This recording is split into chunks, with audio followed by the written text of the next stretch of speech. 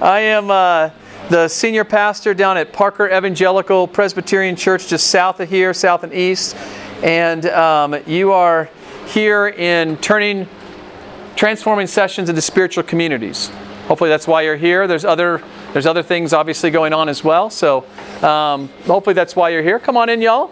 I know people are still milling about, it looks like, outside there. But the goal for our time together is really to give you guys a vision of some of the things that we've hit on at Pepsi in terms of really being able to create some spiritual community in some very successful ways. But at the same time, I recognize every context is different, so I'm not here to propose a one-size-fits-all kind of model. And so like what happened this last session was we got into some question and answer time that really lasted the last half hour, 40 minutes of our time together. I'd love to do the same thing there. Really deal with some of maybe the questions that you guys have, some of the issues that you may have.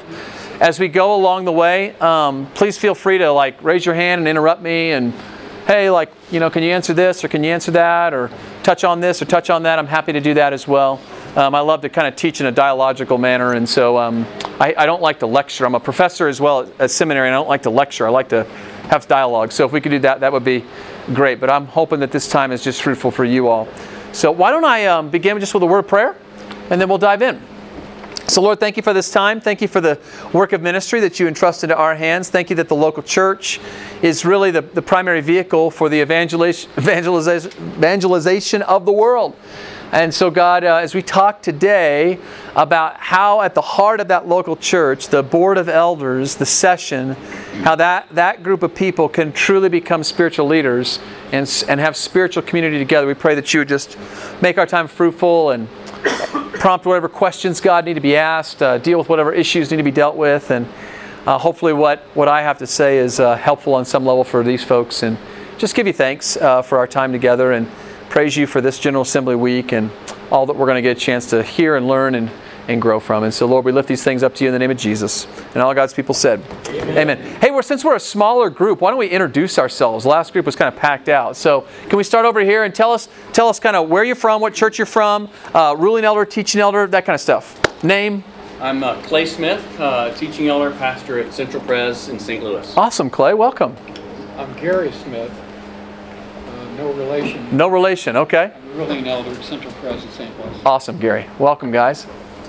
Doug Dempsey, ruling elder, Faith EBC, Brooksville, from Presbyterian Florida and Caribbean. Okay, great. Anthony Alonso from Faith Church in Brooksville as well. Okay. Associate pastor there. Great, awesome. So Missouri, Florida. Pittsburgh. Paul Becker. Great, Paul. Teaching elder, Bakerstown Presbyterian Church. Awesome. Presbyterian of the Allegheny. Great.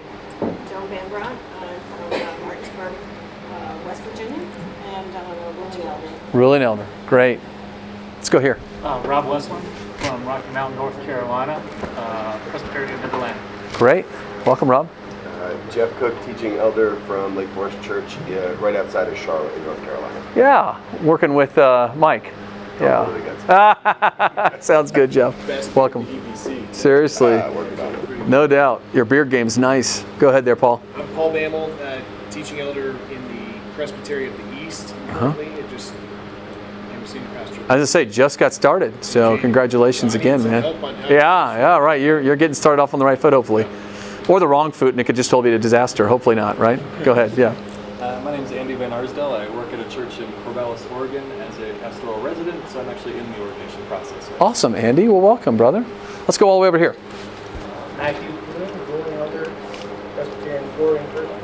Okay. Barry, Kirkland, Florida. Great. Welcome, Matthew. Steve Morris, ruling elder, Presbyterian of the Pacific Southwest in Orange, California. Awesome. Don Kraft, teaching elder, the one and only EBC Church in Utah, just north of Salt Lake City. Great. Perfect. Go ahead. John Mabry, teaching elder, pastor of Covenant Presbyterian in Monroe, Louisiana, Gulf South Presbyterian. Awesome, John. Welcome. I'm Jason Broadhurst, Warsaw, Indiana, and not yet anything. I'm here and watching. We'll see. I'm supposed to be ordained in September. Right on, Jason. And you're at Eric's old church, right? Eric Ullman, just a good friend of mine, just retired there. Right. That's awesome, Jason. Welcome. George Carrion from Moline, Illinois, which is right on the Mississippi where you've seen all the flooding. Yeah. In 2 months. Davenport, Iowa, one side. First United Presbyterian Church is in Moline, Illinois. Side. Wow. Welcome. Rob Perkins from the East Bay of San Francisco, Moraga Valley Presbyterian Church. Great, Rob. Bob Brown, I'm a ruling elder from Pittsburgh, Pennsylvania. Awesome. Jenny Milligan, I'm a pastor's wife at Little Britain Presbyterian in Peach Bottom, Pennsylvania. Great. Welcome, Jenny. Harvey Weinholm, Presbytery of the Midwest, Evangelical Community Church in Cincinnati, Ohio. Awesome. Laura Odenthal, I'm Centerpoint Community Church in Roseville, California. Great. Ruling elder. Welcome, Laura. Stan Huey, Hope Church, Fredericksburg, Virginia, ruling elder. Great. Ray Scott, Hope Church, Fredericksburg, Virginia, ruling elder. Great. Dennis Tarr, teaching pastor, elder, at Covenant Presbyterian Church in Orange, California, and grateful for this outlet. There are not many in the room. Yeah, no doubt, right? I know. I was seeing that earlier. That's exactly right. Well, hopefully this fan isn't too loud. It got a little warm, I think, last time. So, if I need to speak up, let me know. I'm typically, no one's ever accused me of being too quiet. So, like I said, we'll go through here. So, just again, just to share with you a little bit about myself. So, I've been at this. This particular conversation has been a passion of mine for over 20 years now. I went to seminary at Princeton. I was in the PCUSA and served a church in Hamilton Square, New Jersey that was in need of revitalization. I've always kind of been involved in revitalization work, or for most of my career. And so much of that whole revitalization conversation really does, in my opinion, revolve around turning ruling elders into spiritual leaders, and how do you do that, and how do you help them form spiritual community. And so, coming out of seminary, after serving at Hamilton Square for a couple of years, we went down to Mobile, Alabama, served a very small church there, about 80 folks, all over the age of 65. We had the only kids. I was telling the first group that, when I first got there, we had our first session meeting, and I'm like, okay, where do you guys see yourselves in like 10 years? I was like 29. And they're like, with a for sale sign out front. And I'm like, that'd have been great to know during the interview process. Like, thanks for, Anyway, so we had a great 6-year run there and really saw God do a lot, again, around this conversation. And then the Lord took us up to Madison, Wisconsin, and we did some church planting work, found out that I'm a terrible church planter. It was the worst 2 years of our lives. It was just a total disaster.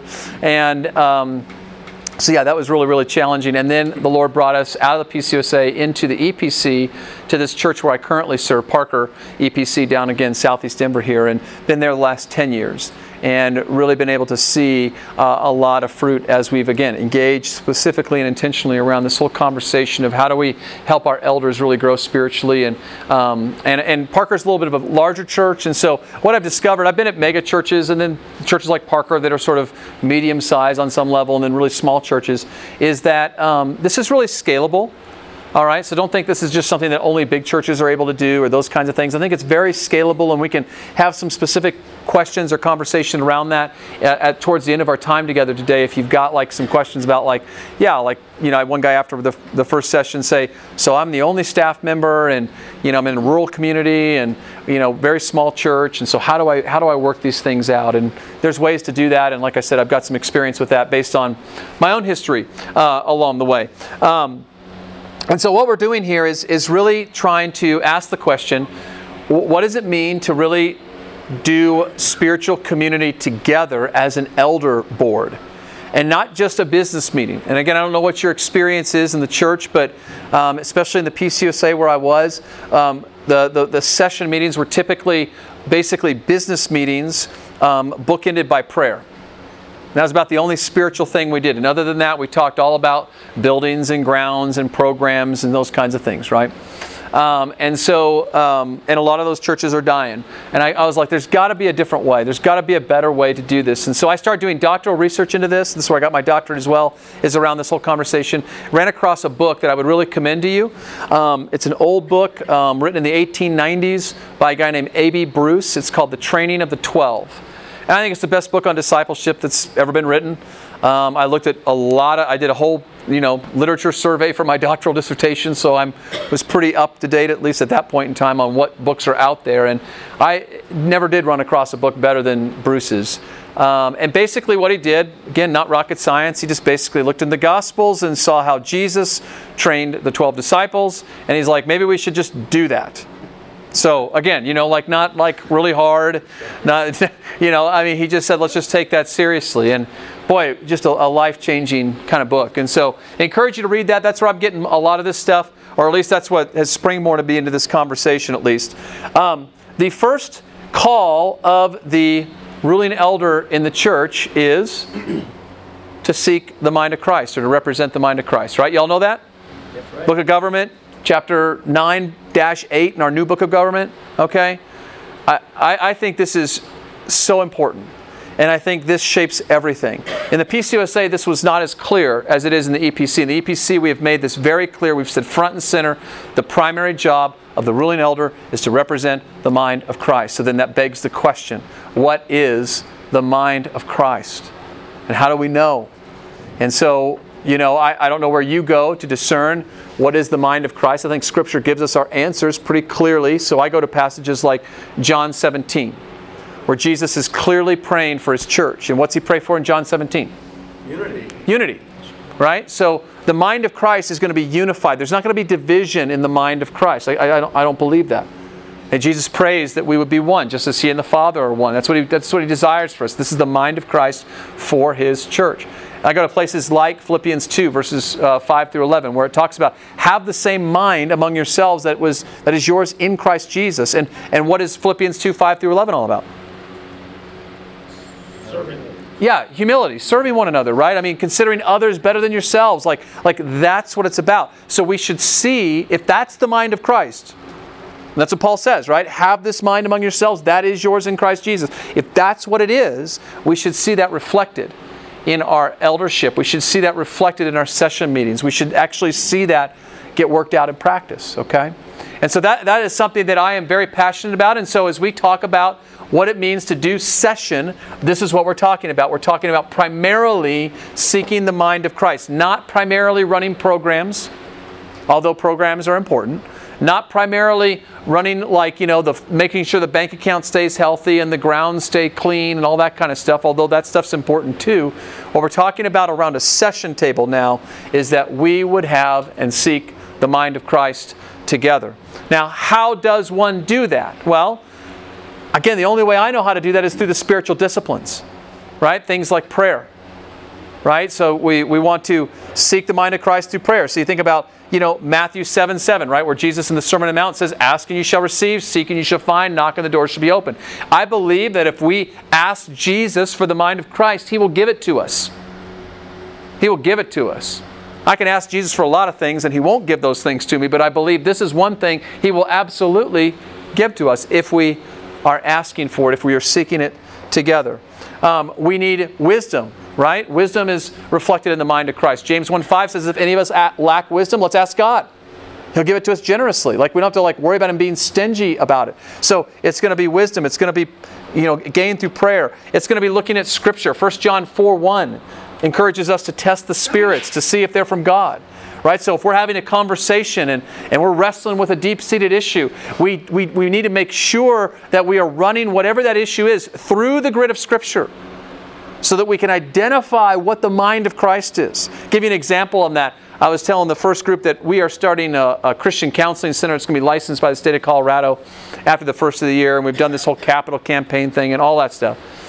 And as we were in these conversations with our county, asking what the gaps in service were in our mental health structure in our county, they said, what we really need is if someone could do marriage and family therapy for those who are on Medicaid and the suburban poor, that would be awesome. And I thought to myself, because I used to be in hospital administration, there is no way I'm going to touch Medicaid with a 10-foot pole. So then I come back, and thankfully one of my administrator, she's on our executive team, she's like, really? Really, we're not going to serve like the least of these? You haven't read that somewhere?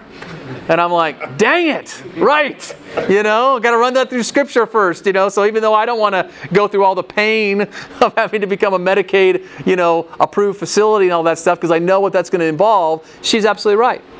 When you run through the grid of Scripture, that's exactly God's heart. And so that's exactly what we need to do, right? So that's an example then of what we try and do when we talk about running and testing every spirit to see if it's from the Lord. We've got to run through the grid of Scripture. Yes, sir? Does that run in conflict? Does bringing in Medicaid run in conflict with your biblical, Not where we are, not right now. It could be in the future. We're working on a legal framework to address some of those issues, practically speaking, but not right now, not where we are. At least there seems to be an opening right now, so we're praying that stays open so we can serve the poorest of the poor. In order to seek the mind of Christ together, we have to have relationships, right? If I don't know you and I don't trust you, then it's going to be really hard for us to find any kind of unity in Christ together. And so relationships are key to this whole process. I think about Acts 2:42 through 47, where the early church, what's the first thing they do? 3,000 people are saved, and what's like the very next words are like, and they began to get together and study the apostles' teaching and fellowship and breaking the bread and the prayers. Like, that's what they did. They just began getting together and building those relationships. So I think it's very relational. And then finally, there's got to be holiness, like a pursuit of holiness here. And that in some way is contingent upon relationships, because in order for me to pursue holiness in community, I'm going to have to be willing to expose myself to these brothers and sisters in Christ. I'm going to have to be willing to be vulnerable about my sin issues so that they can hold me accountable and encourage me along the way, and vice versa. So that's another piece of this puzzle. I love what Hebrews talks about. Hebrews 12:4, it talks about without holiness we cannot see God.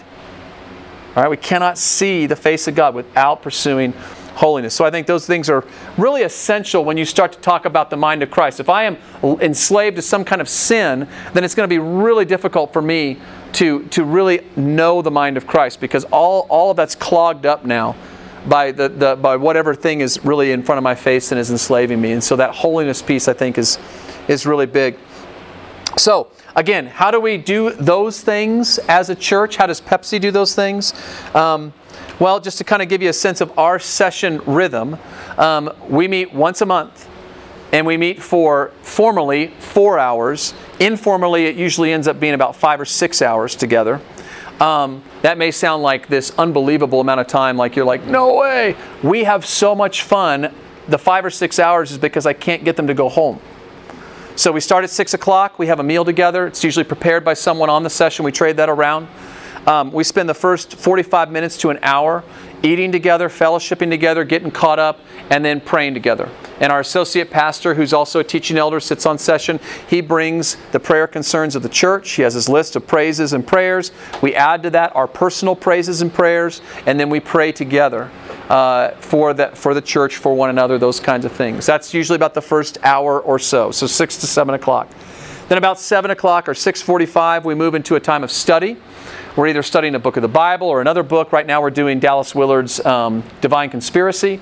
And we will spend the next hour and a half to 2 hours studying that book and engaged around that. And that takes us to about 9 o'clock, somewhere in that neighborhood. And then from 9 to about 9:30, 9:45, we'll tackle whatever business is before us, whatever decisions that we have to make. That usually goes very, very fast, because we've spent so much time fellowshipping and in prayer and in study together that by that point in time our hearts are pretty united. And so like the differences that we might have on a particular issue have pretty much faded, and we can get through that stuff pretty quickly. And then about 9:30, 9:45 we close in prayer, and we head out to a local bar and we grab a drink together, those who can. And again, we typically hang out for another hour, 2 hours, depends on how much fun we're having. And it's just a great rhythm for us. And that happens every month. Okay? Now, in between that monthly rhythm, I am meeting personally with every elder. We have 9 elders on our session.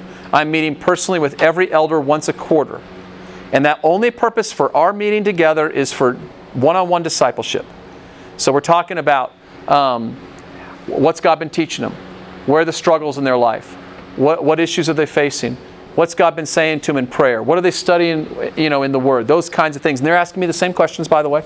and we're just engaging one another around this spiritual conversation, really encouraging each other and empowering each other. That's happening once a quarter at least. Sometimes I meet more often. It depends on how often folks want to meet or how much time they've got, but at least once a quarter. So that provides a relational base now, out of which, again, community begins to form. All right? And you can see even how we order our session meetings is for the purpose of building spiritual community, far more than, again, making decisions and those kinds of things. All right? Again, not that decisions are not important. They are.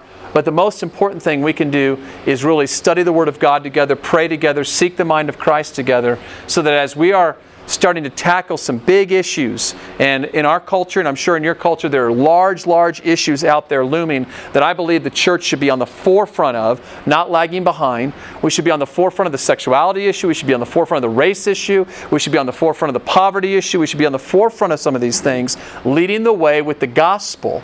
Right? The only way to do that is to carve out space together in community to actually tackle some of those things and really wrestle with them yourself, so that when you actually go out and engage your community, now you're doing it in a unified way that really provides a blessing then to your community and the folks that you're going to be going out and ministering to. So just some questions to think about really practically. Like, what role does prayer play in your meetings? Is it like an open and a close? Is there actually engaged, sustained prayer for one another, for your community, for the lost? I will tell you, that's like actually, it drives me crazy. I teach evangelism and mission at Denver Seminary, and one of our real weaknesses as a church is we do not pray for the lost. We pray for the health concerns of our people all the time, and I love that. But man, we don't pray for the lost enough. And so that's a real... that's a thing for me, and so I'm like, okay, like how do I help our folks just think beyond the four walls of the church, you know? And so we're learning and growing in that respect, in that area, in our own journey. So what role does prayer play in your meeting? What role does the Bible play? I mean, do people actually bring a Bible to the meeting? When you're locked in a discussion over something, does the Bible get opened, or is it just like going off of human wisdom? Okay? Like, that's a real question. Like, I actually pay attention to those things when I'm moderating session. I'm sitting there and I'm watching, and I'm like, are we getting out our Bibles? If we're not, then like we're probably headed down the wrong track. Okay? So let's get out our Bibles. Let's think through some of these things. And oh, by the way, if any of you want like this PowerPoint afterwards, just shoot me an email. I'm happy to give it to you. Like, none of this stuff is mine. It's stuff I've just been working on. I'm happy to share it. How long are your meetings and why? All right? If you have a group of folks who are like, let's meet for as short a period of time as possible, that tells you something. That tells you something about the quality of relationships that they've got with one another. If you have like these marathon meetings where people are like walking out the door dragging, that tells you something about your own leadership of those meetings. You're not doing a very effective job. All right? People should they should experience life in these meetings. They should be walking out the door with more life than what they walked in with. All right, one of the things that I really look for is when people experience our session meetings, like that's why we go and have a drink afterwards. Like, did they enjoy the time? We might have dealt with some really serious issues, but did they enjoy the time? Did they feel like the work we were doing was significant and it made an impact? And then another thing that I measure success off of is when our elders rotate off session, do they grieve? Or are they like, thank God, like I escaped my prison sentence, right? I want them to grieve when they rotate off session. I want them to feel the loss of that. And thankfully our elders really do. We have a celebration dinner at the end of every year, and our elders typically will serve 2 terms. It's pretty rare that they'll only serve 1. In fact, we've only had a handful in the time that I've been there. And when they're rotating off, they're just grieving. They're weeping. It's the loss of a small group is really what it is. And I would say that the session of our church is the best small group in our church, and that's by design. By design, okay? So you get something to think about. How long are our meetings, and how effective are they? What is the goal of our meeting? Why are we meeting? That's a question that you would think we would ask more, but we don't. What's the goal? How do we know if we're successful? That's a really important question, and something for you to ponder and pray over. How do you handle conflict? Is there zero conflict? That's a bad thing. If there's zero conflict in your session meeting, you're not going deep enough. You're not dealing with significant enough issues. There's too much stuff out there in the world today that the church should have to be dealing with, and it's I'm telling you, there should be conflict. Healthy conflict, not yelling at each other, but healthy conflict, passionate conflict. I mean, you should be. If there's no conflict, you're just not dealing with reality. Then I'm probably on some level. It's probably a good sign. If there's too much conflict or it's unhealthy conflict, people are getting personal, all that stuff, that's not good either. So how do you handle conflict? How do you do that well? How do you foster an environment where there can be passionate debate around real life stuff and where the gospel is intersecting real life? And at the end of the day, you can still make decisions with unity. Not unanimity. Not everybody being the same, but unity, like a spiritual unity that transcends unanimity. And that really gets to this last question, which is a really key one, is how do you make decisions? How do you make decisions? What's your decision-making apparatus? Is it parliamentary procedure? Is it a consensus model? What is it? Make sure everybody is on the same page in terms of how we are going to make decisions. And does our decision-making model reflect the truths of Scripture? Because if our first call is to seek the mind of Christ together, and we know the mind of Christ is undivided, then how in the world can we end up with 6-4 decisions and be okay with that? Like that to me is why we got rid of parliamentary procedure. We just said that like that, a winner-takes-all approach does not, we don't think, best reflect the mind of Christ, because the mind of Christ is undivided. So let's do the hard work of trying to find some kind of consensus that we can agree to and have unity around. And that means taking a lot of time sometimes, because we want everybody to be there on board. We don't want to leave anybody behind. So just give you a couple examples of how that works out. When I first got to Pepsi was in a pretty conflicted space because of just some turmoil they had gone through. And I walked in oblivious. I didn't know what their decision-making matrix was. I didn't even think to ask. I just assumed it was parliamentary procedure like every other Presbyterian church I've been part of. And I was very comfortable in that world. And so in the first couple of months, we came on a pretty major decision. Like it was about changing some of our worship service times and some of that kind of stuff. So it wasn't insignificant. And we did the discussion and we had the vote, and it was like 6-4. And I mean, that was good. Like whatever, like that's parliamentary procedure, that's how it works, right? Walked in the next day and an elder left me this voicemail. I mean, just dressed me down, cursing and all kinds of stuff. I mean, it was not good. It didn't make me feel good at all. I was like, oh man, I've already like stepped on this landmine. And so we had to gather back together and take a step back and say, okay, let's put aside the decision we made. Like, let's talk about how we're going to make decisions. Make sure we're all on the same page as to how we're going to seek the mind of Christ together. And what I didn't realize is that through all the turmoil they had gone through, they had really settled in on this consensus model. And they just didn't think to tell me. And I mean, whatever. I mean, we got beyond it. And it was good. And that consensus model has been really rich for us. Again, we don't pursue unanimity. That's not what we're after. Our elders are passionate. They are passionate about the issues. They are very strong-willed. They all have their own opinions. And they're not shy. And that's great. And so we get into it. But the goal is always, again, to seek the mind of Christ. And so one of the things that we learn to differentiate is between an opinion and a conviction. If I have an opinion on something, that's all well and good. All right? But my opinion may be different than, Jeff's opinion, anybody's opinion. If I've got a conviction on something, now that's the Holy Spirit. And we don't believe we're going to have differences around convictions. And so what that has done for us is allowed us to really find these places of unity.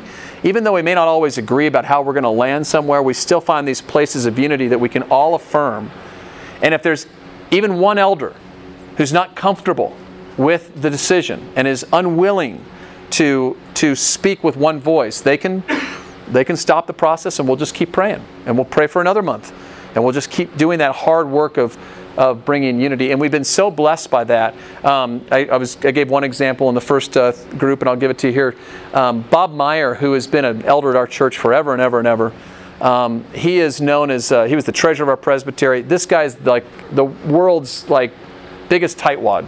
All right, he is the bean counter. He is like he like knows where every penny is, and he's been amazing, but like that is who he is, right? And the first year I was at Pepsi, we were in the red. We were struggling financially, wondering like how it was all going to work out, this budget we had put together. And then the missions team comes to us in April before General Assembly that summer, which was at Cherry Hills that year, and said, we want to give 10% of our morning offering on this particular date away to all the missionaries who are coming into town for General Assembly, just to bless them. And we're like, we don't have that kind of money, and so we're still stweating it and all that kind of stuff. And so, but the mission committee, we'll go to prayer. So we went to prayer. Kind of like as we were praying together, the Lord started to move, and we start feeling more comfortable with we'll give 10% to the missionaries. And Bob Meyer speaks up, and I'll never forget this, and he's like, yeah, that's not enough. He's like, we got to give the whole thing. And we were like, what are you talking about? And like, what happened to Bob Meyer? Like, no way, right? And yet there was this incredible movement of the Spirit in the room. You could sense it. It was almost palpable as everybody was like, yes. And they made the decision to do that. And people were like selling property and like women were selling jewelry to participate in this offering, to give above and beyond their normal giving. And we had our largest offering of the year, which was really then hard to give away, right? Because we're in the red and we're wondering how we're going to make it. And we're like, oh no. I mean, oh yes, but oh no. And but we gave it. And you know what? The Lord, I believe, at that moment really shifted some things in our church. And we have never wanted for money since. But it was because one elder spoke a word to us as we were praying together, and this consensus built around it, and as a result, this unity, the Lord has done some amazing things. And I've been there 10 years now, and our budget is more than doubled in the 10 years that I've been there. And it's just been unbelievable. And that's not a praise to me, it's just a praise to what the Lord has done. And I think it started with Bob Meyer. And so that's how movements of the Spirit start, friends. And that doesn't happen, at least in my experience, when you're in parliamentary procedure. Right? Because everybody's got an opinion on everything, and it wasn't wise, and it wasn't, humanly speaking, the right decision to make. It was the wrong decision to make. But it's what the Spirit wanted. And as we opened ourselves up to the Spirit, He provided in an amazing way. So just gives you an example of what can happen, and how your decision-making matrix, whatever that is, can either draw you closer to the mind of Christ or push you further away. Again, I'm not saying that Robert's Rules of Order isn't good. I'm just saying that these are just things you got to think about. And you got to process, and you got to think about why we do what we do, and what is it we're really going after. So you know about our session meeting now, and kind of some of the things that we've gone through.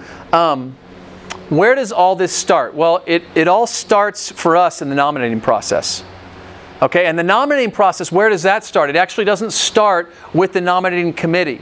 For us, the nomination process begins as soon as a new member hits our doorway. And as soon as we have new people come in, we always have on our radar screen, is this someone who has potential to be a leader for us down the road? And if they do, let's start pouring into them. Let's start raising them up. Let's start mentoring them. Let's start equipping them, getting them ready for the day when God is going to raise them up and maybe serve on our elder board, or maybe serve as a deacon or some other leadership position in our church. Thankfully, we've got, again, a great group of elders, and so they lead this process, and two of our session elders lead it, and they lead this whole committee, and it's less about the work that they do and really more about the discipleship of this team of folks. And the committee, like your committees, is made up of people from the congregation and the deacons and all these different groups, right? They all come together, and these two elders are in charge of really discipling them, really pointing them to prayer, really studying and reflecting and praying over the qualifications for elders that are in Titus and Timothy and the Scriptures, right? What kinds of character and qualities are we looking for in an elder? That kind of thing. We interview our elders, potential elders. Not everybody makes it. We do pretty in-depth interviews with folks. It's a pretty robust process. And that's a good thing. And we try and set the expectations in that process so they know exactly what they're stepping into. Role clarity, by the way, is a really big thing for me. Everybody understanding, here's the role of an elder, here's the role of a deacon, here's the role of a staff member. And so our elders are there to be spiritual leaders. That is their role. I always talk to our staff about this. Our elders lead, staff implement. I don't want elders implementing, and I don't want staff leading. These are the roles. These are the lanes that you get to run in. Run in your lane. Run in your lane for all you're worth, but run in your lane. All right? And so we've had instances where we've had staff members who try and cast a vision for their area that's No, you don't get to cast vision for your area. The elders have a vision. Go implement it. That's your job. Well, we don't like that. Okay, well then maybe you don't need to work here. It's fine. There's no shame in that. But elders lead, staff implement. And vice versa. We've had elders that have tried to jump into implementation, and I tell them, stay out of that. You got to stay at the 30,000 foot level where we need you. Got to, and that has been a helpful thing. So role clarity is a big one. All right, you want to set great expectations. So that nominating process is a key part of this. You want to nominate folks. You want to identify those folks. You want to be able to help them understand what it is that they're walking into. Okay, so like at our church, it's a pretty sizable church, and so like I said, we have elders, we have staff. But when I was in the small church that I was served, where I was the only staff member, that church overlooked down in Mobile was a unicameral system. That means they didn't have deacons; they just had elders. So the elders were in charge of all the spiritual leadership, all the deacon work, and they all led committees. All right, and we had 12 elders for 80 people, and we could barely fill our slots every year. It was like pulling teeth trying to get people to fill slots, right? And so as I began my doctoral work and thinking about all this stuff, I realized this role clarity thing is a big thing. And so what we did was we went to a system where we had 6 elders, 6 deacons, and 6 committee chairs. We brought them all through the same nominating process. We affirmed them all up in front of the congregation. And because each role was very specific, spiritual leadership, servant leadership, and then committee leadership, even though we were asking for 18 people now versus 12, we didn't have any problem filling those slots. People were so excited because finally they understood what was expected of them. They understood they weren't going to be given everything to do in the church, but just that one thing, and they could do it really, really well, and it was awesome. And so this is scalable, again, down to a smaller church. If you serve a smaller church, it can happen. It's not just about staff. You basically staff your church at a small church with volunteers, right? That's essentially what you do. So give them role clarity. Help them understand their lane. You'll find that it's a real helpful thing. And it really helps your elders, because what I find is that elders, given the choice between doing stuff for the church versus leading the church, they're always going to lean towards the doing. Because if your elders are like my elders, they're great at doing. They're professionally, that's where most of their professional successes come, is because they're great doers. So they're very comfortable in that world. They're not as comfortable in the spiritual leadership world. And because they're not as comfortable, they're naturally going to lean away from that towards the doing. Okay, and we need them to be the leaders. And so, again, you want to reserve that role for them and really, really kind of force them to live into that a bit, rather than, like I said, make them committee leaders too, because they'll always then go that route. At least that's my experience. That may or may not be yours. Once the nominations, like I said, that whole process is undergone and that kind of thing, we start to think about training. Although, again, we do this early on. We don't just sort of start it when the nominations process begins. Again, when new members hit our church, Will Freischlag, who's kind of in charge of our member assimilation, all that kind of stuff, he'll say, Doug, you got to make sure Drew and Katie are on your radar screen. I think they've got great potential. Or so-and-so, or this person, or that person, or whatever reason. So we start to then, again, intentionally pour into them. We start to mentor them. We start to disciple them. We start to essentially recruit them, talk to them about what it's going to be like to lead our church and how much we need that, those kinds of things. And so this discipleship of future leaders is a key thing for us. This is a real passion of mine. And so I probably disciple currently between 10 to 12 folks in our church personally. And I meet with them once a month. And we're talking about what is God doing in their life, and what are they reading in Scripture, and how is God growing them, and what are their issues that they're dealing with, and vice versa. I'm telling them all my stuff as well. And in that way, we are discipling one another, and we are getting these future leaders prepared for the day when they might get nominated, or they might get asked to serve. And we want to get them ready for that day. We want them engaged, okay? And so it's not a surprise for them. It's not sprung on them. Those kinds of things. Like I said, that primarily happens through regular one-on-one discipleship. And I actually think this is the primary role of pastor or the senior pastor. And I talk to far too many pastors who tell me, if you ask them the question, who are you personally discipling? No one. And I think that's so problematic. And it's so not aligned with the way of Jesus. Yes. And so that's significant. It's significant. If you're not discipling anyone personally, yourself, I think your priorities are out of whack. And you can tell me you're too busy, and that's fine. I'm busy too. All right? I have a senior pastor of a church. I'm an associate professor down at Denver Seminary. I go to Africa a couple times a year. I'm on the mission board, all that kind of stuff. I'm busy too. Okay? It's all in how you prioritize your time. And are you prioritizing the things that the Bible tells us to prioritize? And discipleship, the Great Commission, has got to be right there at the top of the list. Okay? So this is deeply significant as far as I'm concerned. Process. Yeah. You have an officer nominating committee. Yep. Okay. So, but you've been mentoring. Yep. Other elders have been mentoring. Yep. Yep. So there's got to be a sense in which, when it all comes down to it, yep. and I don't know how it works for you, but I'm imagining you got to feed these names. Absolutely. To the officer nominating committee. Basically say to the committee, this is who we want. Yeah. Well, we don't say this is who we want per se, but we have a whole list of names we can feed. That's exactly right. When we solicit nominations, our elders are putting in nominees. I'm putting in nominees. Our staff is putting in nominees. And then our and most of these nominees that are showing up on the list are folks who've been discipled. Not just by me, but by my associate pastor, by other folks, other elders, that kind of thing. And so that establishes this really strong pool of candidates. And, what I find is that, these are often the names the congregation's submitting to, because they see it as well. They see the leadership potential in these folks. And so then our nominating committee begins to stack rank them, right? After a prayerful process and, discussion process and all that kind of stuff. And then they go through the interviews and all that kind of thing. They do give Gary, my associate pastor, and myself a list of folks that have been nominated. And if there's anything confidential pastorally that we know, we'll veto them out. But we exercise that very, very carefully and cautiously, because we don't want to have our agenda in there and all that kind of stuff. But yeah, this is what it's about. Is about making sure you always have this strong pool of spiritual leaders to pull from. They're made. They don't just happen, in my opinion. Spiritual leaders are made. They're discipled. That's what has to happen. They don't just sort of naturally, like haphazardly, randomly, that's not how it's supposed to work. Again, you go back to the way that Jesus did it. He was very intentional with his 12. And we need to be very intentional, I think, in the same way. And when we're not intentional, then we're just sort of rolling the dice. And I don't think that's a great way to lead the church. And I think that's one of the reasons why the church is kind of in the mess it's in, broadly speaking. Yeah, Paul?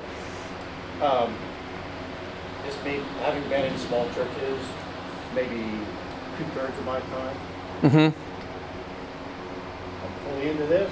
I know that in a smaller church especially, there's conflict over the role of the pastor. Yep. And to free the pastor up to do what is biblically mandated is very difficult for congregants to let go of. Yeah. The view of this professionalized shepherd who does all the member care. Yep. And what we've done, though, is rob people of the opportunity to grow in their obedience to Christ, yep. build up the body of Christ, and care for one another. Yep. And so we become this proxy. Mm-hmm. We become a Roman Catholic priest on site. Mm-hmm. And all the priestly work as Protestants. Yep. Boggles my mind. Yep. But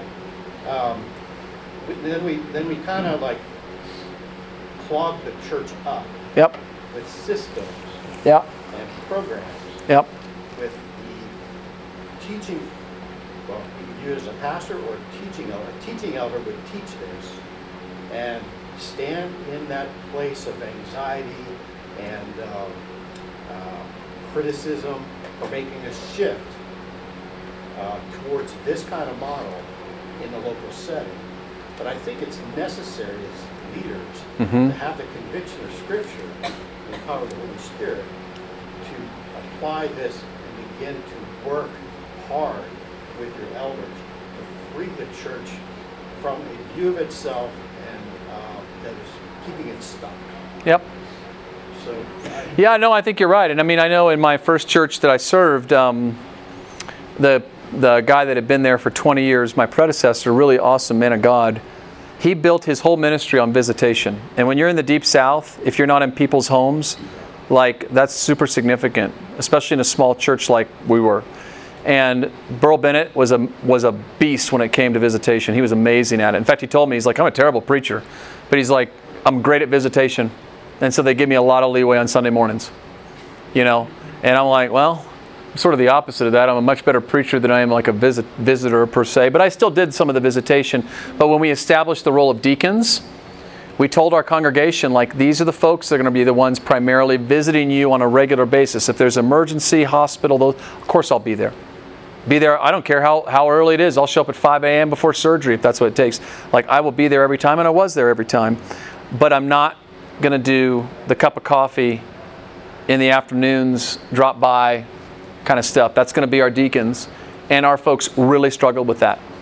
And there was a lot of conflict around it.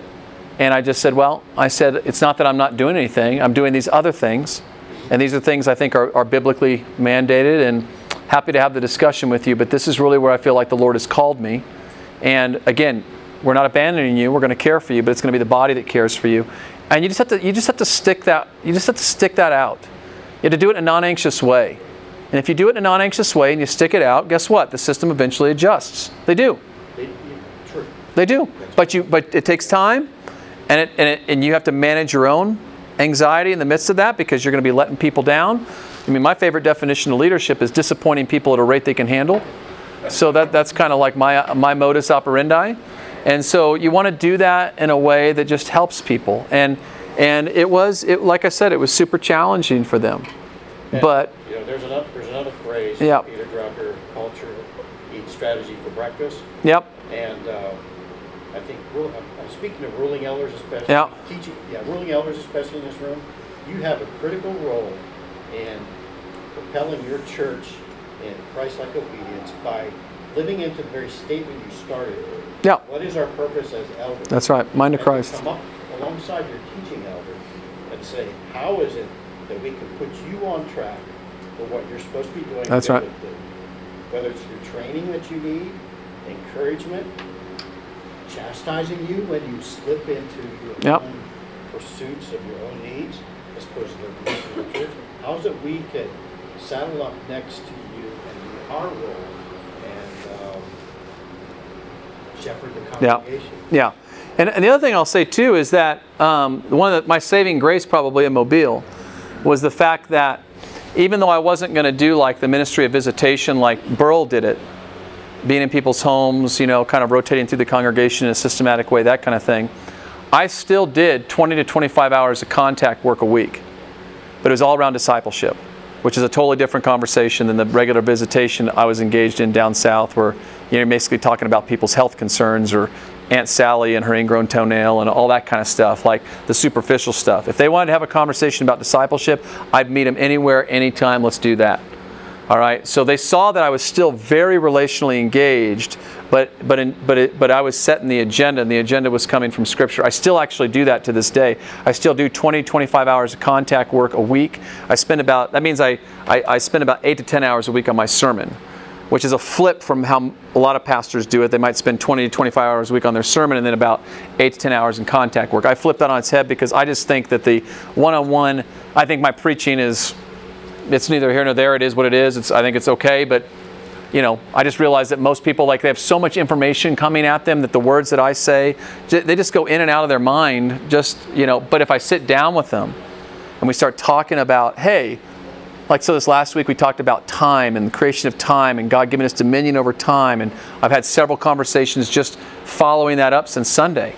People like, can we sit down and talk about this? Can I show you my schedule and you can help me? Absolutely. Let's do that. That's amazing. Right? That's the stuff of discipleship, I think. You may have your own convictions about that. But so I think that's another thing in there too, is that it's not that I just sort of sat in my office all day. That's not what it's about. This is about discipleship. This is about getting with people and really digging in. Okay? And so that, I think, is really essential. Making sure that you're really going deep with folks, and you're not allowing the conversation to be hijacked by otherwise superficial things. How's the Broncos doing? How's the weather going? How are these health concerns that you may have or may be struggling with? Not that they're, health concerns are important, but they're not the end-all be-all of everything. Finally, exceptions, exceptions really and expectations, we do when we finally kind of bring this whole training process to a close after we've sort of identified some folks and poured into some folks. They've gone through our nominating process. Obviously, we have a specific training time where we take them through the leadership manual, take them through Westminster. We want to make sure everybody is operating up the same page theologically, have the same language theologically. All right, so when they come on session, they're really ready to hit the ground running, and they're not going to need some sort of ramp-up time, 6-month ramp-up time before they open their mouth. As I tell our session members when they come on, like, I need you talking from day one. How long is your officer training? It's usually 6 weeks, and I lead it. So with the incoming elders as we're onboarding them. And, again, sometimes shorter, sometimes longer. It depends on their needs and, like, what are they walking in with. But, I want them hitting the ground running. I need them engaged from day one. I tell them, like, you're called to be an elder. Be engaged from day one. Don't spend your first year sitting back. Like, that's not why you're called. We don't need that. We need engagement from day one. And our folks have really embraced that. We have 9. Yeah, my personal conviction on that is there's not a church in this world that needs more than 9 or 10. Not if they're leaders. If they're managers of programs, yeah, you might need more. Some churches have like 30. I remember Peachtree in Atlanta had like 75 or some crazy amount like that. And I'm like, what in the world? Like, that's like a church. You can't really even function when you're that large. So it's got to be, in my opinion, a small group, because that's what you need to lead the church. You don't need 30 people speaking into that. That's an old school model. I'm sorry. It varies from year to year. This year we have 73. Yeah, it's crazy. Like, we just had all these people who felt called, and as we went through the nominating process, we were like, yeah, this person's called. Like, and now we're trying to figure out what to do with them all. What's your Sunday attendance?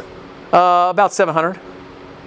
And we have about 1,000 probably who come on a monthly basis. About 1 deacon for every 100 people. Yeah, somewhere in that neighborhood. Yeah. And so every 10 people. Yeah. We don't really have a set number we go for. We kind of roughly know, like, the range that we want to be in, and this year it's on the high range. So like I said, we're trying to figure out what to do with all these wonderful people who want to serve. It's great. So just on deacons then. Yeah. You run 3-year terms? Yeah. Okay. Yeah, 3-year terms, just elders and deacons, 3-year terms. They can re-up, and then they have to rotate off for a year. Did you have set class sizes? Yeah. Well, not set class sizes for deacons, just classes. So whatever year they come in, they're part of that class. And so there might be a bunch. Again, some years we've been a little thin, and we're like, okay, this year's going to be a little rough. We don't have enough deacons, right? Other years, like this year, like God brought in abundance for whatever reason. So that was really cool. What are some of the things you talked about? You want your elders really to be, yeah, and not to focus on the do. Right. What are the things that you have your elders do? So, I think that leads us into. I tell you what. Let me jump a couple of slides ahead, because we're headed that direction. So, let me just go over through this, and then we'll get to the next slide where we'll talk about that real quick. So, nominating process, the training process, and then the very first thing that we do as an elder team is we have a retreat. We do not start our time as elders or on session unless we have this retreat first. It's got to happen. And the real focus of this retreat happens in February, March of every year, is relationships. That's our goal. Our goal is to get into each other's lives, to get to know each other. You cannot seek the mind of Christ together unless you trust each other. And organizations move at the speed of trust. I don't know if you're familiar with that book by Stephen Covey. It's a great book. But organizations move at the speed of trust. And so we really want to be a small group, essentially. That's what we're going for. That's the feel that we're going for. And so we spend time on that retreat praying together, some guided reflection together on Scripture, like really getting into each other's lives, some small group time, that kind of thing. And we did this last retreat. I will never go back. If you can bring someone in and have them moderate so that you as a pastor can just be part of it, do that. We just did that this last year, and I'm like, where have I've been so clueless. We should be doing this all the way along. And so thankfully we had a guy, actually an inactive elder in our congregation who's really gifted at leading these kinds of things. He came in and led the retreat for us. He was awesome. And it allowed me just to be a participant. And that I really want to encourage that. So we do this. We do it off-site. It's a Friday night, Saturday. It's really great. And then what we do is a deep dive. In addition to the relationship stuff, we do a real deep dive on the state of the church.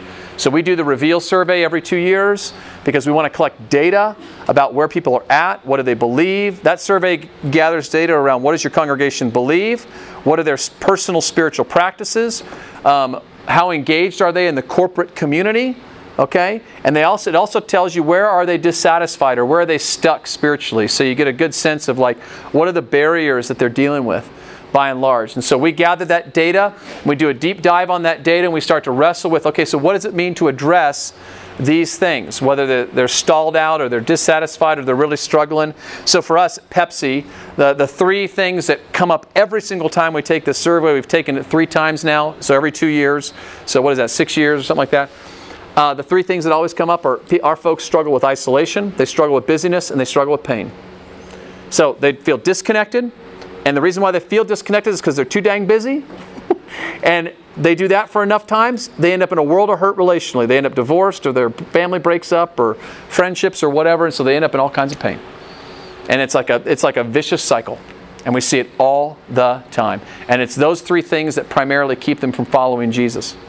And so we're always wrestling with like, how do we address those things, and how do we engage those things, and what do we need to do this year to really, what tasks do we need to give to our staff to really implement to, figure this out, help people find those connections, those kinds of things. You also want to, I think in this time, really discern like what is God calling us to as a church? Like what new thing is God calling us to as a church? As we're like paying attention to the cultural currents around us, like you better be talking about issues of sexuality. You better be talking about issues of race. You better be talking about these things. We should be leading these things from a gospel perspective, not lagging behind the curve. This is why I tell folks all the time, churches that I consult with, we don't have time for those arguments over musical style. We don't have time to fuss over like the color of the carpet or whether people can bring coffee in the sanctuary. Like people are dying spiritually all around us. Like we don't have time for these silly little petty arguments that have nothing to do with anything. We got to be talking about how do we minister to the LGBTQ community. Now, I got a daughter, she's 20 years old, she's a lesbian. Like how do I minister to her and her friends? How do I reach them with the gospel? Right? How do I sit down with racial minorities in my community? And I'm in a pretty all-white community that's upper middle class and all that kind of stuff. And so how do we sit down and we create space in our community for racial and ethnic minorities to not only come and we'll welcome you, but like we want you to be a part, like we want you to feel fully integrated into this community. And what does that mean in terms of changes that we're going to need to make for musical styles or leadership styles or all of those kinds of things, because different ethnic communities do those things differently. And I know for Pepsi, we're in all-white Parker. Well, all-white Parker is now starting to change. And these international families are coming in. We now have Malawian families and Indian families and Asian families coming to our church. And they worship differently. And they engage in church life differently. And we're going to learn from them, and we're going to figure out how to get them into leadership positions, because we want to go where the Lord is leading. But you got to be out in front of those conversations as a session and thinking through all the dynamics that are in place there. It's very, very challenging. That's the kind of stuff we deal with on a retreat. And as we deal with that stuff, it kind of sets our agenda for the whole year in terms of where we're going to spend our time, session meetings, in terms of the quote-unquote business that we're doing. Does that make sense?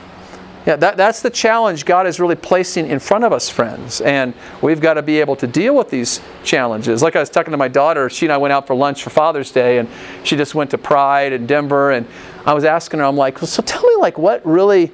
I helped write the position paper for human sexuality for our denomination. So, she and I are as far, opposite on this issue as we possibly can be, but we have this great relationship. So I'm like, well, tell me about, what attracts you to Pride? And, she starts talking about community, and she starts talking about all these things. And I was like, and you don't find those in the church? And she's like, well, by and large, no. And I was like, well, what about our church, Pepsi, where you grew up? And she's like, you know what? I do find it there. And I was like, that's awesome. And so we started talking about what that looks like in relationships and how she's loved and all those things. Those are the conversations, I'm telling you, people in your congregation, moms and dads and grandmas, they're dealing with it.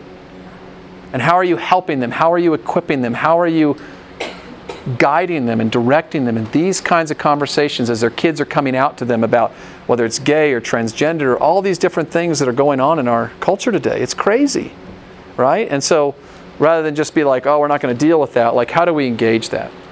And how do we lead with the gospel in that? And build these relationships across all these barriers. The gospel tears down every dividing wall of hostility. That's what Colossians says. So I believe that, so let's go do that. Like, what does that mean? How does that look? Those are the things your elders need to be thinking about, praying about, talking about, and then leading your people into, okay? You had a question back there. I was asking about your primary struggles. You said isolation, busyness, disconnectedness. Yeah. Is that right? Yeah. Yeah, disconnectedness and isolation are the same. Yeah. Okay. Yeah. And again, I don't know if that describes your folks, but it certainly describes ours. Our folks are so busy, they're just running hither and yonder, and it's like, man. We run into that, and that's why it's hard to get people involved in stuff. Yeah, so because they're so busy. If you're not encountering this already, you will. So demographically, they've done the surveys. The average evangelical Christian goes to church once a month now. Once every 3 to 4 weeks. So if you're not seeing that, you will. We're seeing it. So even though we average about 700 in attendance, I bet our worshiping community on a monthly basis is probably 1,000 to 1,200. So how do you create a ministry and minister to people who are only present in your facility once a month? Like that is a real question. That really stresses out staff and resources and all kinds of things because they're just not showing up as often as they used to. That's just a reality. There's too much other things going on. In the Denver area especially, kid sports and all that kind of stuff, man, there's no sacred days anymore. When I was down south, Sunday was still church day. Wednesday night was still church night. You didn't have sports on Wednesday night and all that kind of stuff. They made space for the church. Not true in Denver.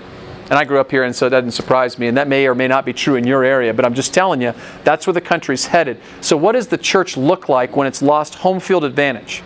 Because we've had home field advantage for 100, 200 years, right? Everything was closed on Sunday. Why? So everybody go to church, right? That kind of thing. Those days are gone, or they're leaving. And so again, what does it mean to do church when your folks are coming once a month? What does it mean to do church, or how do you do church when your folks are, they're running from activity to activity to activity? How does it mean to do church when, more and more of your folks are products of divorce, broken families, all that kind of stuff? You can't count on a nuclear family anymore. And think about how many of our programs are designed for the nuclear family. And yet millennials are not getting married. Oh, by the way. So, I know a lot of churches struggle to reach millennials. You got to think about singles. What does it mean to include singles in community?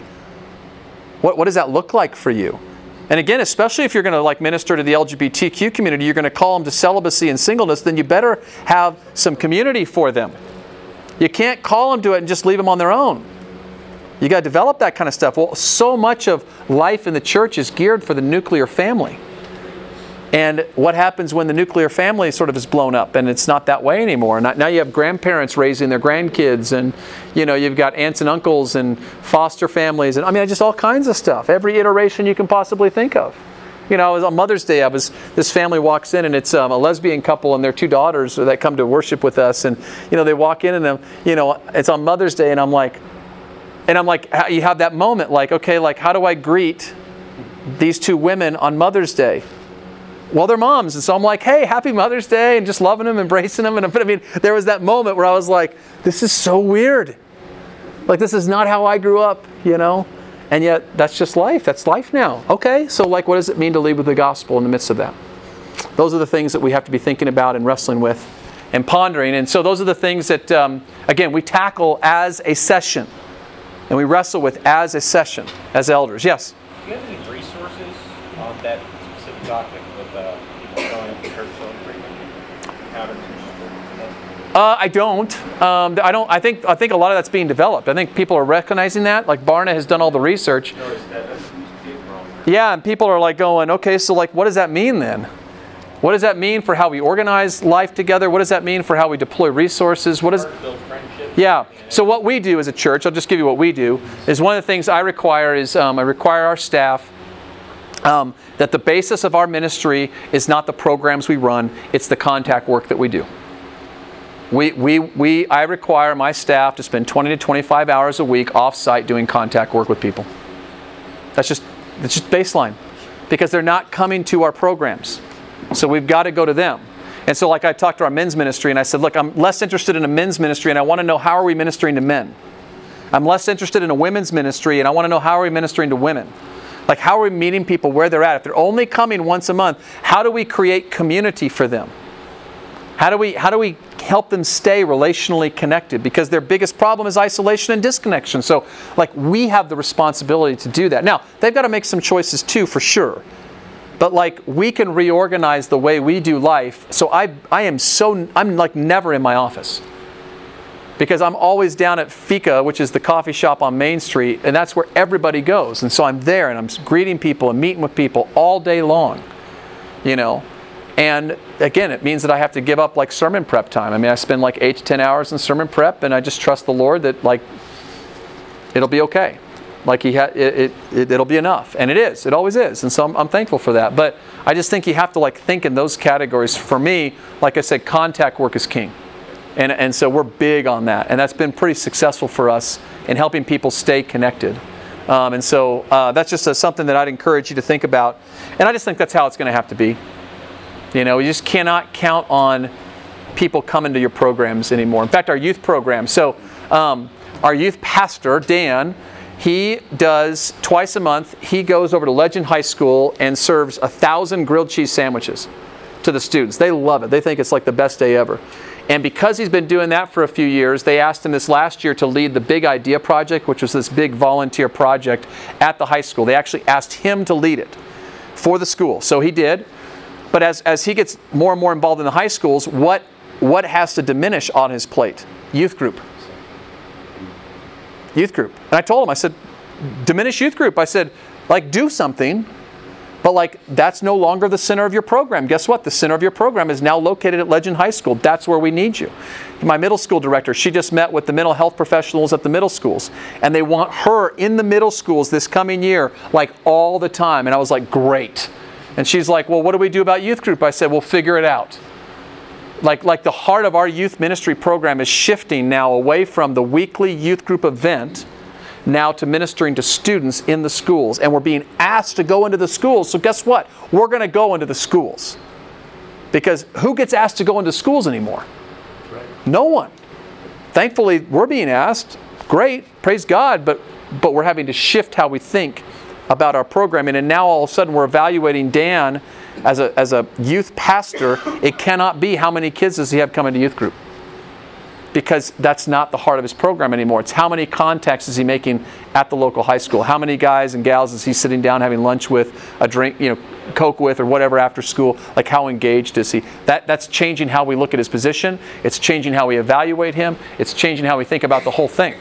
That's just the same exact thing kind of happened with us. Yeah. And then he just went to another. He's finishing school. Okay. So he left. And then we were looking for a volunteer to fill the youth. Right. But his youth ministry was exactly what you're saying. You could go into the high school games with them. Yeah. Meeting them for coffee. Yep. Start to find a volunteer. So that's like a Young Life model, if you're familiar with Young Life. So that's essentially what we've gone to, which is kind of natural for us anyway. But I just would encourage you to think about that. And not just for our students, but think about it for our adults as well, because they're in the same boat. They're in the same boat. You got to go to them. You show up to a soccer game. Yeah. Kid, there's going to be a whole lot of people. Absolutely. So great. Now let's minister. Yeah. So, and then don't just do it yourself. This is part of what you're training your elders to do. So going back to your question, Paul, like, what are we like actually looking for? What are the outcomes of all this stuff that we're doing? How we shape our session meeting, these one-on-one discipleship times. What is it we're actually going for from our elders? Well, these are the things that we look for in our elders. We want our elders to truly serve as spiritual leaders, meaning we want them to be doing like all the home communion. They do all the home communion in our church. They love going out and visiting our homebound folks and sharing with them God's Word and serving communion to them, the sacrament. It's such a blessing. They're doing, so many of them are engaged in Bible studies, leading Bible studies, helping facilitate conversations around Scripture, really leading people to deeper levels of knowledge in their Scriptures, those kinds of things. Our folks, we now have a practice the last couple of years where after every worship service, our elders come down front and they are available to pray with anybody who comes down. And it took, because we're Presbyterian, right? So our Presbyterian folks don't like do that, right? And so it took a while to break the ice, and our elders felt a little awkward, but that was okay. And so we just said, just keep coming down, and if no one comes, then just pray over the congregation, just there silently, no big deal, right? Well, eventually people now have started coming down, the ice is kind of broken, and now it's a thing. And our elders are leading that time. When there's people that are struggling, like maybe they're going to surgery or cancer or those kinds of things, with regularity our elders gather in between services to do the laying on of hands and the prayer and the anointing of oil for the sick. We do that with regularity because that's what James tells us to do, and our elders are very comfortable doing that even without me or another pastor there to lead. If we don't get there in time, they're into it. They don't need us, which is fantastic. All right? Now, we love being a part of that, but they don't need us, which is great. So we want them to serve as spiritual leaders. We want them engaged on those levels. The other thing we want is for them to model a Christ-like life. So, when you become an elder at Pepsi, one of the things you are required to do is you are required on a Sunday morning to stand before the congregation, and you are required to share with them your life, your testimony, where God is at work in your life. You're required to be vulnerable before the people. We require it. And so the tagline we use is, I'm a broken man or a broken woman following Jesus. And here's what God is doing in my life right now. And we encourage people to do that. And that has been so great because it humanizes our elders. It helps people see, like, no, these guys and gals, God's not done with them. Like, they're still a work in progress, but they are a little bit further down the trail than we are. And so we can follow them, and we're going to do that. And so we lead with vulnerability. That's a big thing for us because that's the only way people get to see what Christ-like life looks like, is if you lead with vulnerability. I look to see how many of our elders stay engaged even after their term on session ends. Like, do they stay engaged as a spiritual leader? Do they serve in different leadership capacities? Are they willing to go and, like, a lot of our elders are willing to wade in to say, if a couple's having conflict in their marriage, we'll have elders sit down with them and talk them through. Like, then they're more than comfortable doing that, most of them. Right? We had a problem with our mission team a few years back where they kind of got off track and they were really struggling. And I asked two of our elders who had rotated off session, said, can you guys go in and can you kind of clean up that mess? And they went in a very nice, gentle, but firm way, kind of nuked the committee and started all over again and got that group going. And man, they are doing so awesome. And it's because these two elders were willing to wade in and for 2 years commit time to that process, and that was really awesome. So we look for opportunities to continue to engage our elders even after their terms on session end. And then another thing I look for is, do our elders develop spiritual friendships along the way? Meaning, do they still love getting together, again, even after their term on session ends? So yesterday I was just with a smaller group of elders, like 2 or 3 of them, and they get together once a week for lunch just to talk and to continue to share life together. And they've roped in some other folks into that little group, and they've got this Monday afternoon lunch group or whatever, and that's just been fantastic, and it's been great to see. And so those are things that we have done, and those are outcomes, again, that we look for. One final thing I would recommend that we do, which has been really fruitful for us, is once a quarter we get what we call our leadership core together.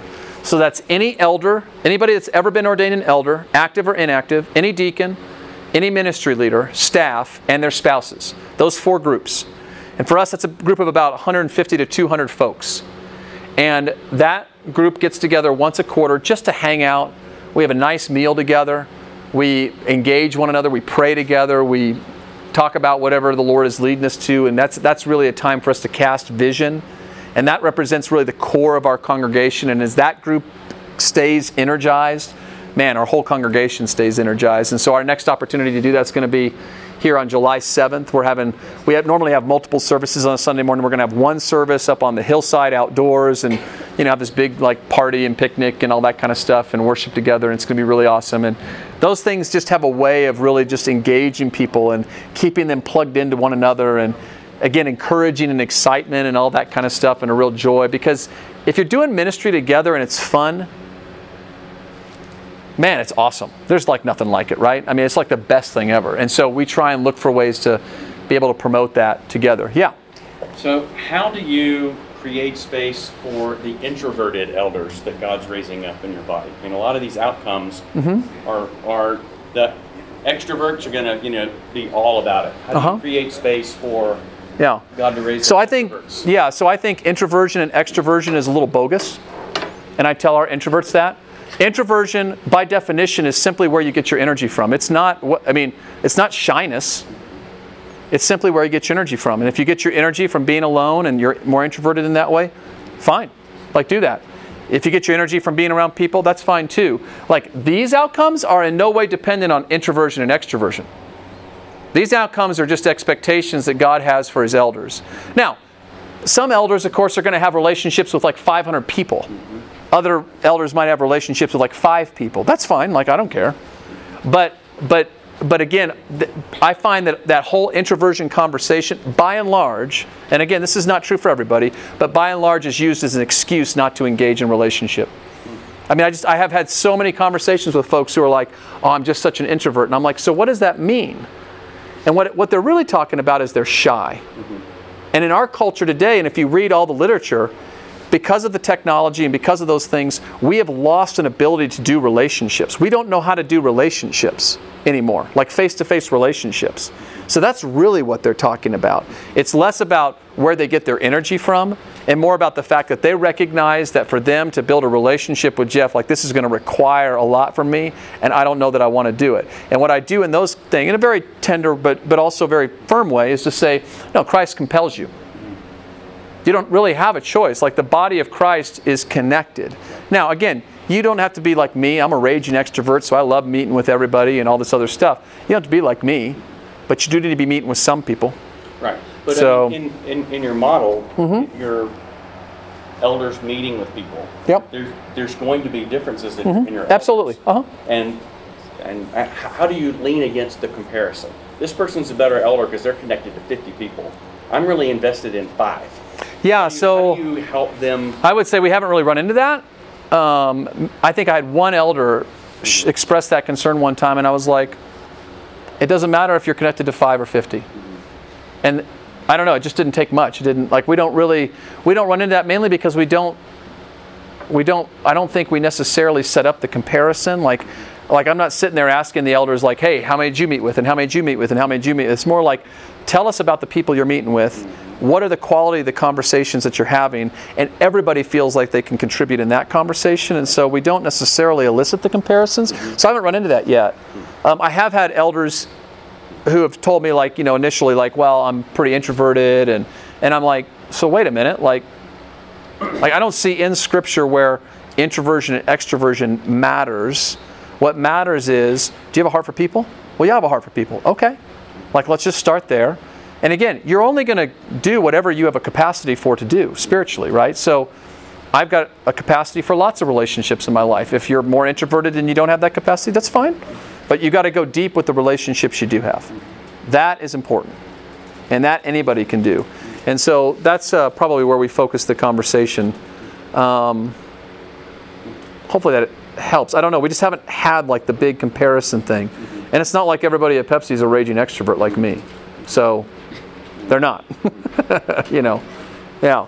So when you're describing what your elders do, you're describing a lot of actual ministry, Yeah. relational ministry. You're not Yeah. describing a lot of ministry management. Correct. Yeah, we don't do any of that. Those two setups though require, I think, different things in terms of processes, staffing things as well. When you got to your church, was that already present there, or have you had to walk it through a organizational process to allow for that? So no, I had to walk it through, but the guts of it were there, so it didn't cause a whole lot of conflict. Like for Pepsi, it was pretty easy. For my first church, it was really challenging because they were so used to thinking in terms of program management, and that was the role of the elder. And so shifting, it took us years to shift from out of that mindset to the new mindset. And I really got it set, and then the Lord called me up to Madison. So I didn't even get a chance to really get it embedded. I think it is. It's a total mindset shift away from what I would consider to be a Christendom model, a model of church that sets itself up to basically manage church life within a broader cultural context that is friendly to it. Like that was Christendom. Like I said, Sunday mornings reserved, Wednesday nights reserved, like all that stuff. We're not in that anymore.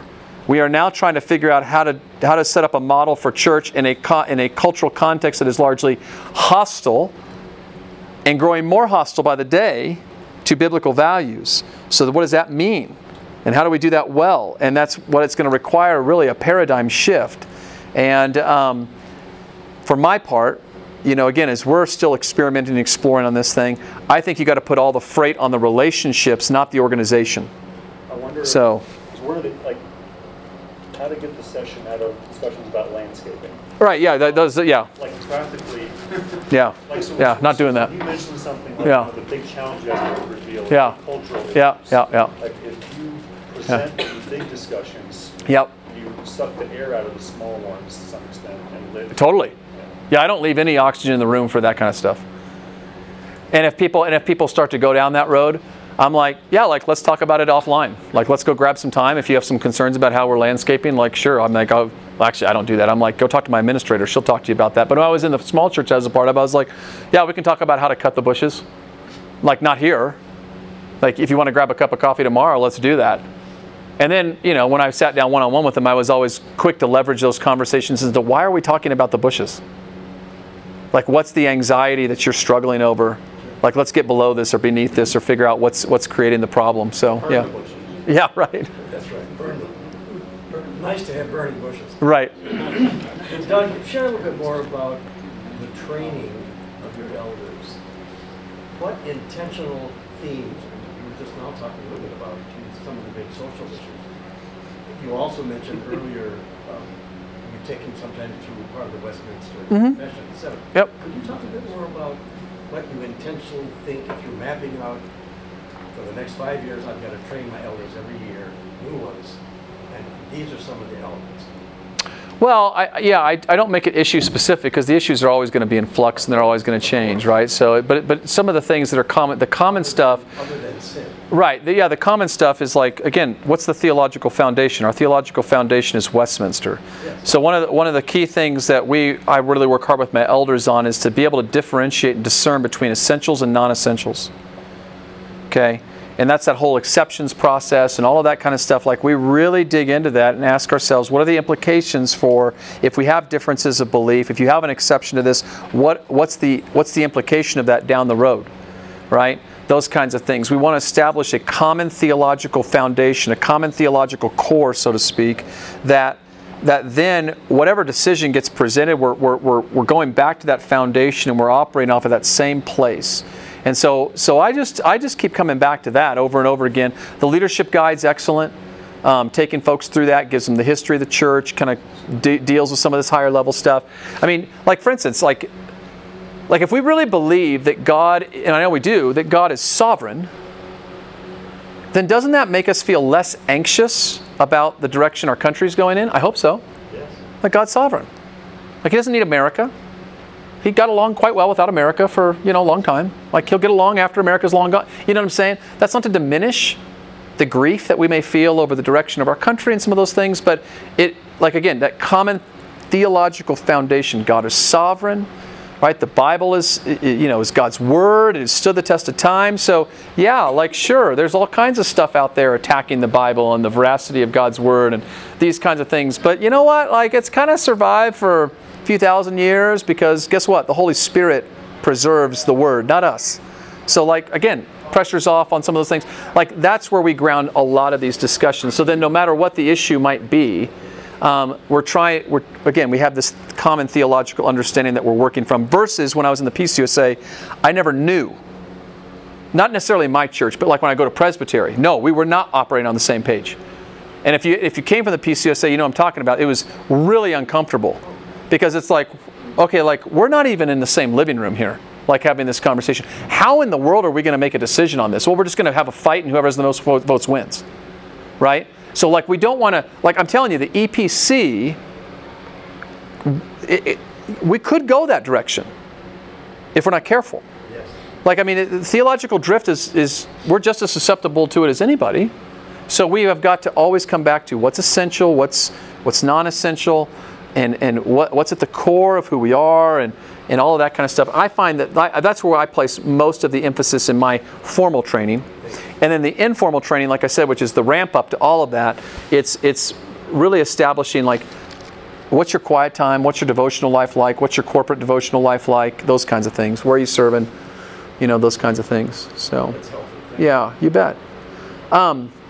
So I, just kind of finish up here, and then we can do questions or whatever. Finish up early if you guys want to.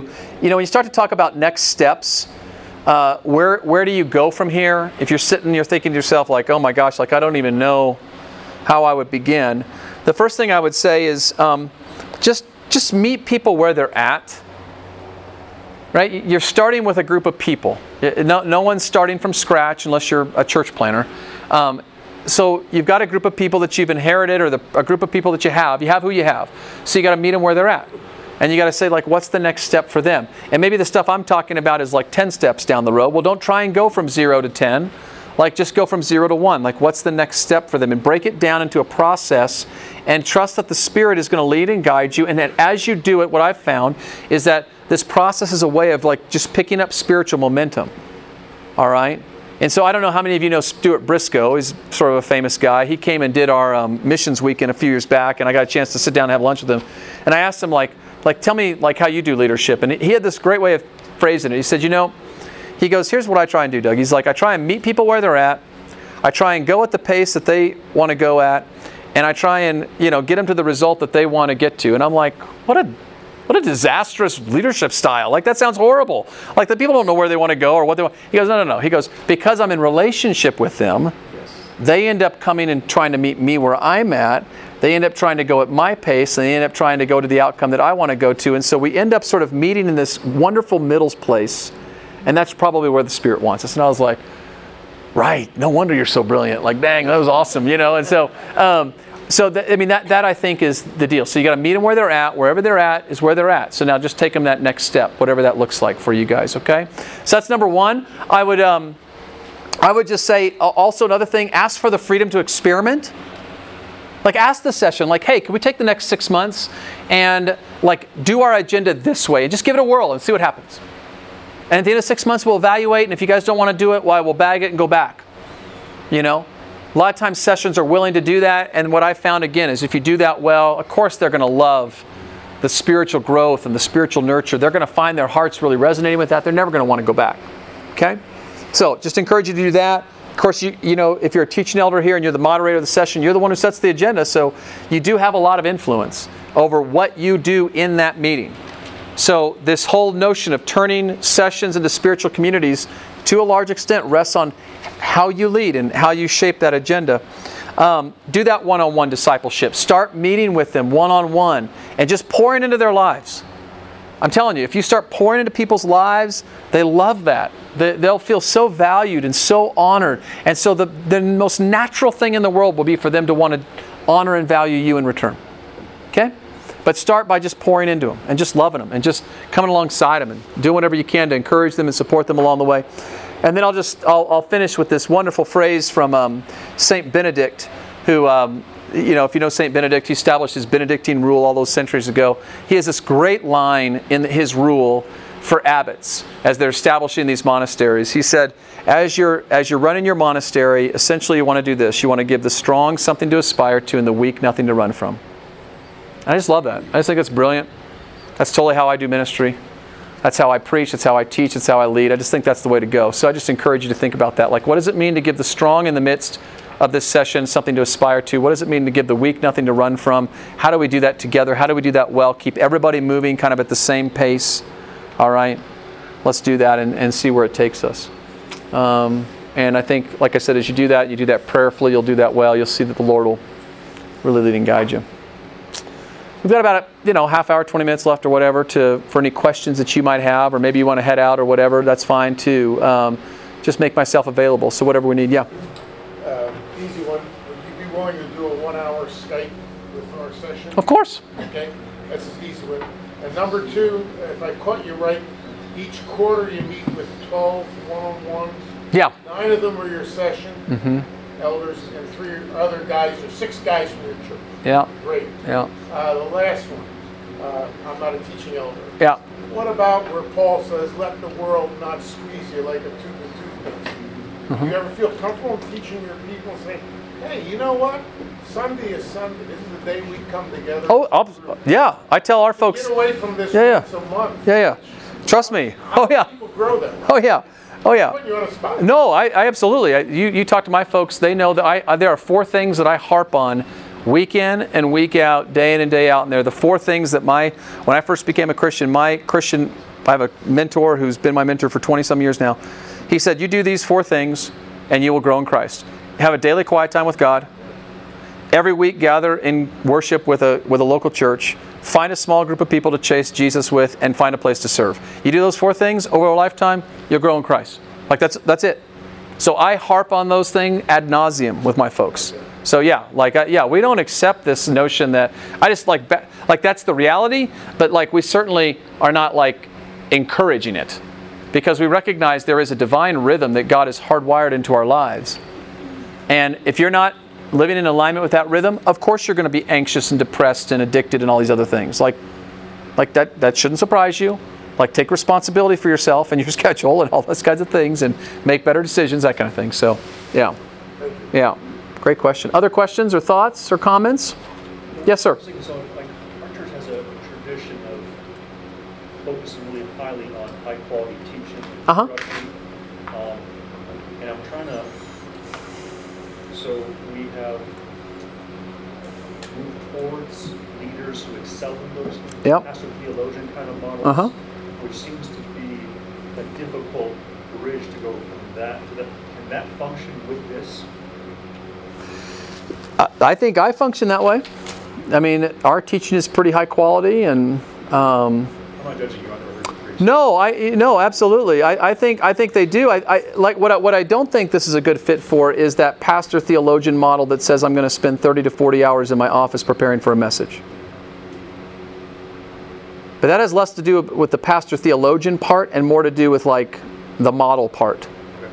And you can be a pastor theologian. Paul was a pastor theologian. He didn't spend like 30 to 40 hours like in an ivory tower somewhere like preparing to preach. He was with people all the time. Jesus was with people all the time. Like, the models we have from Scripture are not the models that we've been pursuing the last like 50 to 100 years in the local church. We just have to grapple with that.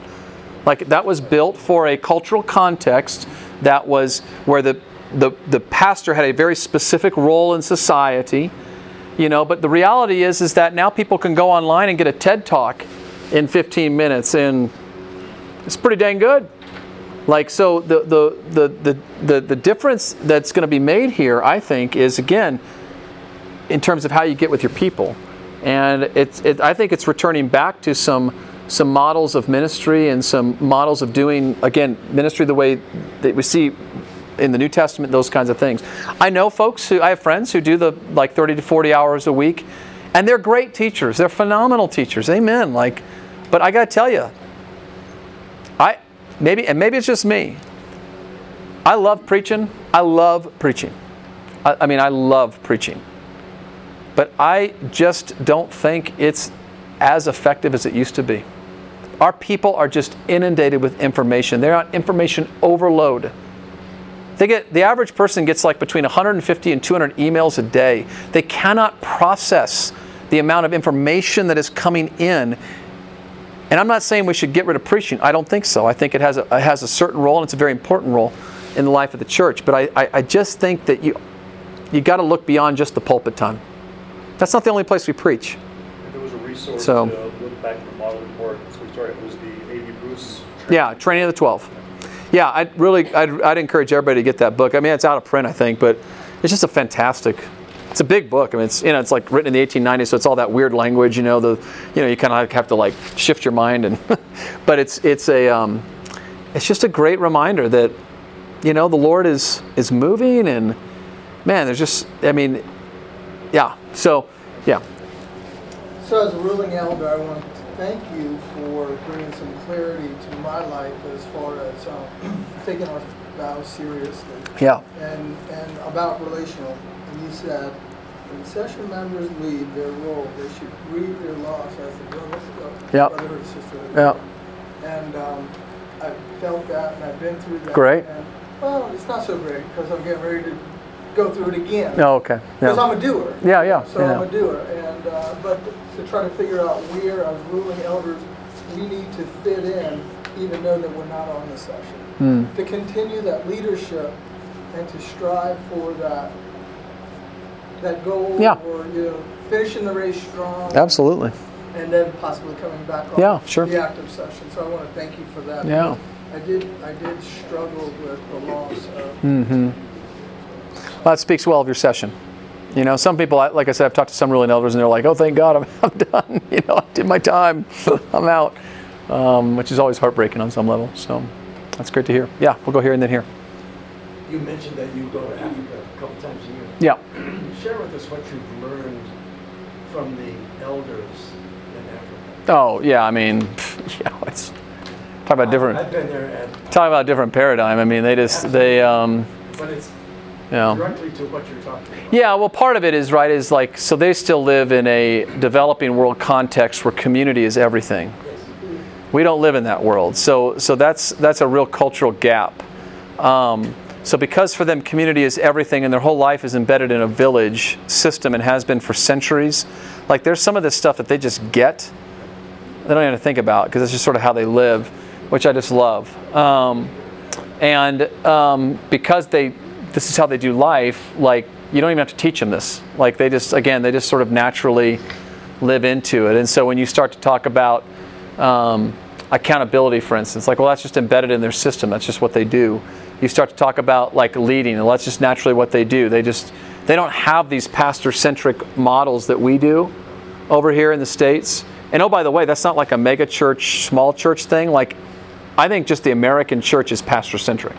When I was the pastor of an 80-person church, it was as much about my personality as the church I serve now, or as the mega church, whatever. So like we get in like these false dichotomies and stupid binary conversations where we're just basically attacking brothers and sisters, and it's because of our insecurity. But they just don't have those. Now, interestingly enough, right? I mean, is because our global world, internet, and all that kind of stuff. Unfortunately, I think that we're in danger of exporting that model. Yes, we are. Which is why, and this is just Doug Ressler's opinion, like I think the days of sending white missionaries overseas are over. And I don't think we should do it.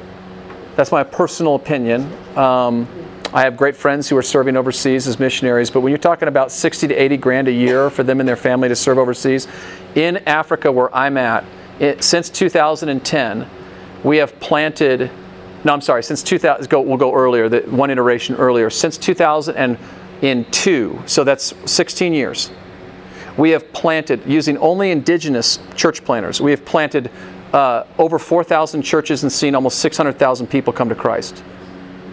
I don't know anything even remotely close to that from a Western missionary-centric model. There's nothing. For $3,000, I can plant a church. I can send a missionary out for 3 years into the field for one-time investment of $3,000 in Ethiopia. That will keep that missionary and their family in the field for 3 years, and they will plant multiple churches in that time. That's happening in India as well. Yeah, absolutely. And India is another place where it's at. It's unbelievable. So the work we're doing now in Ethiopia, they've moved into South Sudan, Uganda, Djibouti. They're talking about getting into Somalia in the next 5 years. They're already talking about going to Yemen. So you think about that. Mecca is literally right up the coast from Yemen. And I believe before I die, they'll be planting churches in Mecca. Yeah, praise God. Well, that's what we're talking about. Yes, it is. Let's just rip the heart out of Islam and turn them all to Jesus.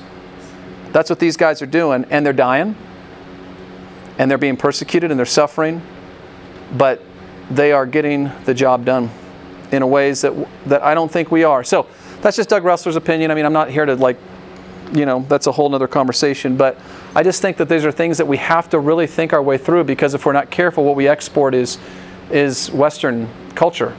And a pastor-centric model that says unless a white person's involved. I remember at Princeton, this was about made me throw up in my mouth.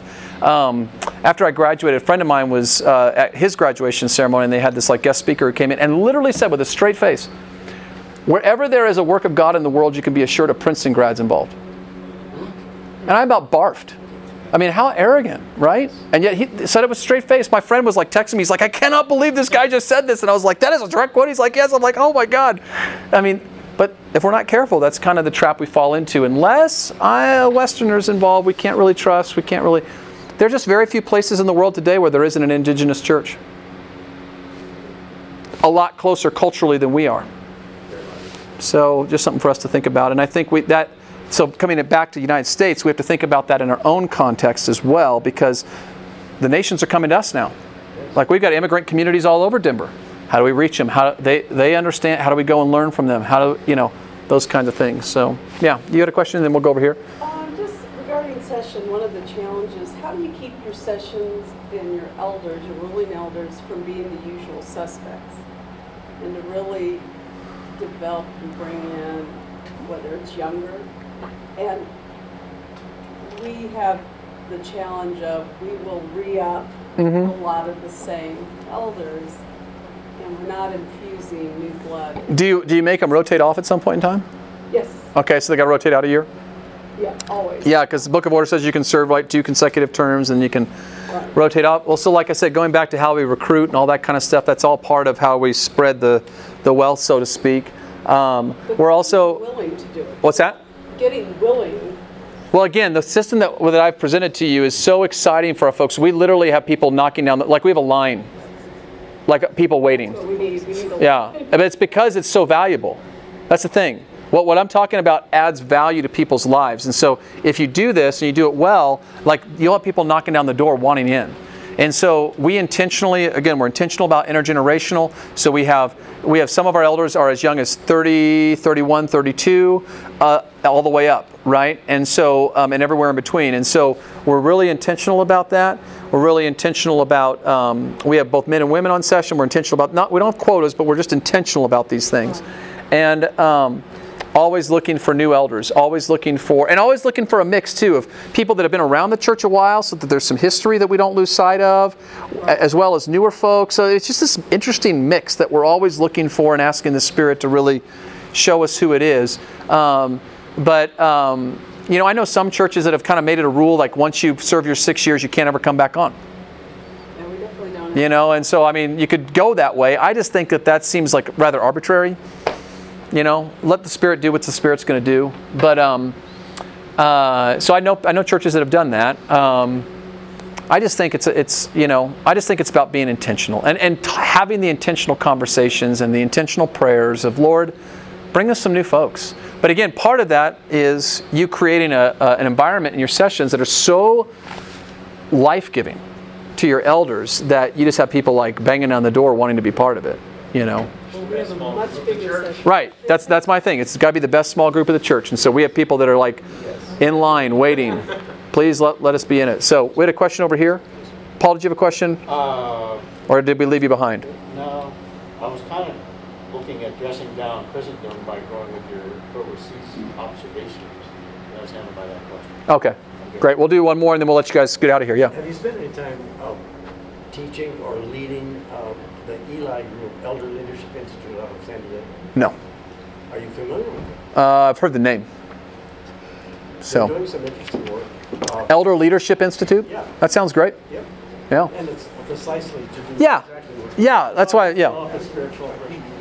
Yeah. What I'm talking about is not, it's kind of boilerplate for a lot of folks. I mean, a lot of folks are doing some great work on that. So that sounds like a great resource.